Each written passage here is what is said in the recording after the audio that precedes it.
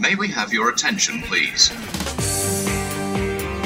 When the first issue of Leading Health and Safety on Britain's Railway was published in February 2016, the vision for addressing road risk was to develop an understanding of our exposure to all aspects of road risk through improved reporting and analysis. Since then, we've certainly found out one thing.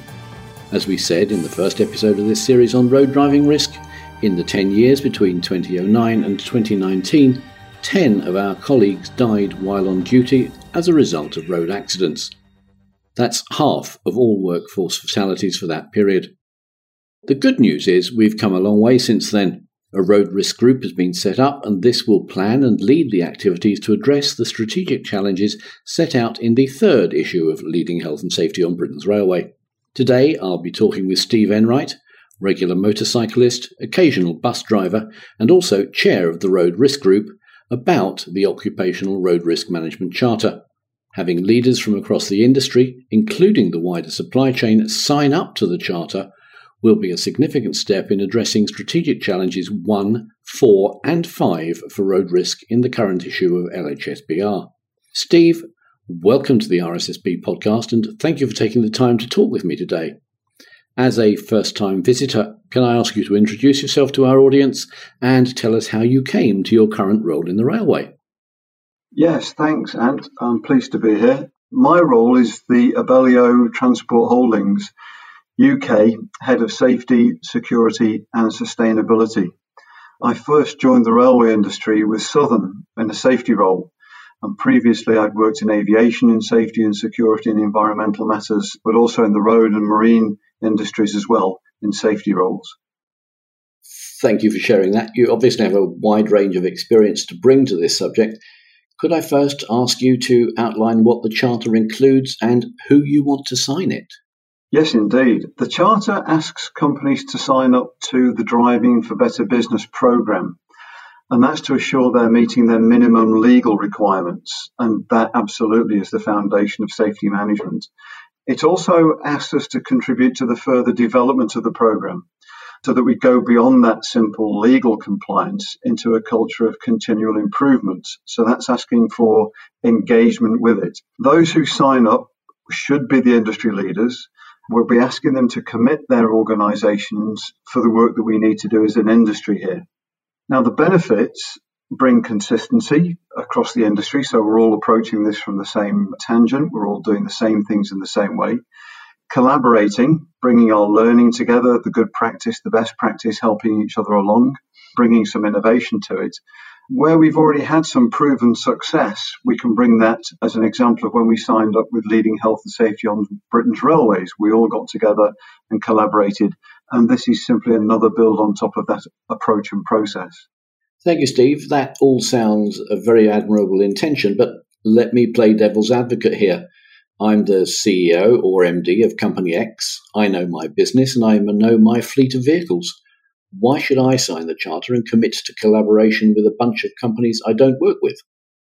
Well, and much as you may think you're just your own company, working in a specialist area, we are actually all interlinked. This industry relies on work being undertaken across all the functions, and all our employees and contractors are all travelling on the roads at the same time. That's certainly one basic aspect of this. No one travels alone. And we're often travelling on very similar routes to similar destinations because of the geography and locations of our businesses. So someone who's a supplier in the engineering world may well be driving a goods vehicle along the same roads that a driver who's going to pick up his next train in a taxi maybe, or a rail replacement bus coming the other way. So certainly our road geography and our railway geography run side by side because it's the only way we get to those same destinations. And it's much better for the industry to work collaboratively to do the work once, rather than all of us trying to do this in an ad hoc way, each company doing the whole thing by itself. I mean, a good example of that is the collaboration that the rail freight companies have engaged in. They're leading on this significantly. And it means they're all committed to this as business as usual. They've done that with their freight operators safety group. Consistency is important. And as the industry changes and people may change roles or companies, that consistency gives us a bedrock to be reliant upon. It helps the regulator understand our commitment. It helps our safety culture because people get what they expect. And the approach is risk-based and people-oriented. I mean, there are about 2,000 deaths on the road in the UK every year, another 20,000 serious injuries also associated with that. And if you add to that the impact across society, then those numbers begin to reach pandemic numbers affected, to sort of use current parlance. And that means that we are actually all engaged in this together. We all know somebody who's had some sort of accident or incident on the road, some of them very tragic, some of them minor.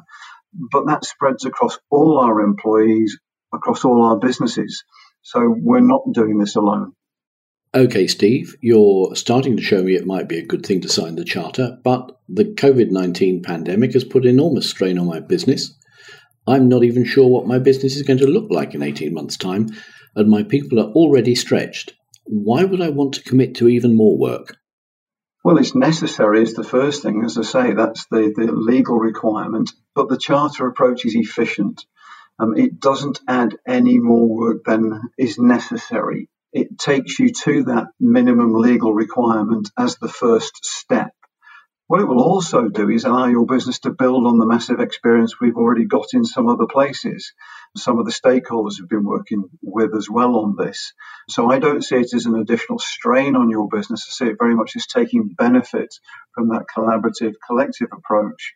All the intelligence that's out there, all the good practice that's beginning to emerge, you can steal it with pride and implement it. And again, it will look very much like everybody else's because we're trying to build that consistent approach.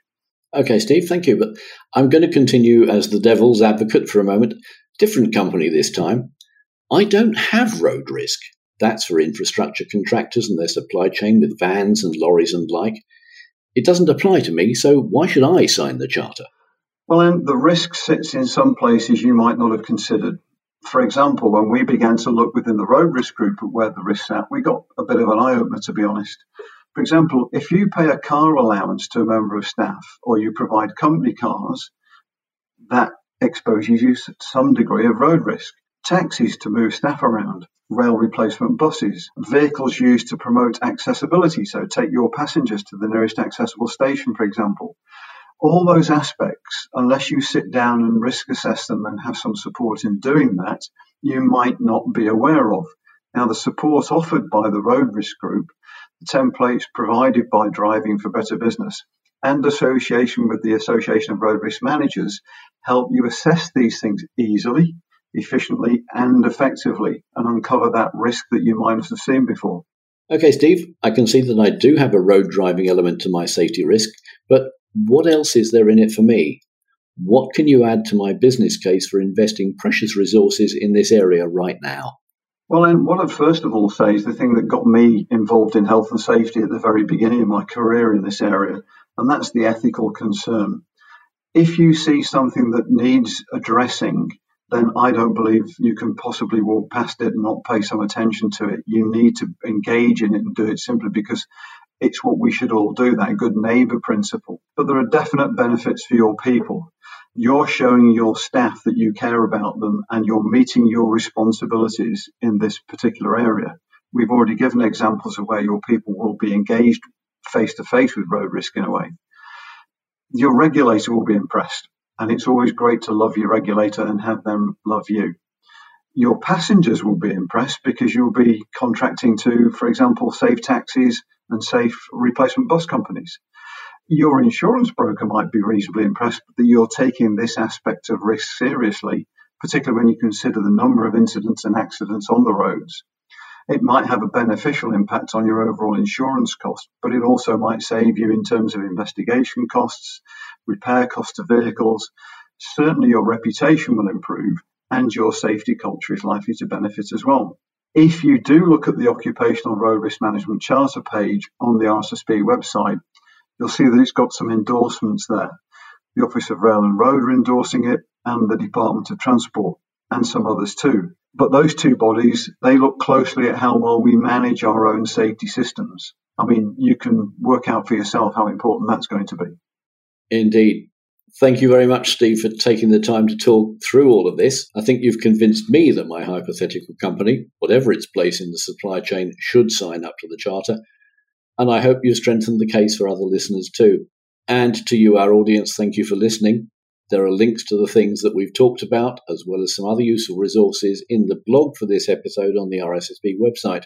As ever, if you have any questions or suggestions about this episode or any other, please email me at podcasts@rssb.co.uk. But for now, thank you and goodbye.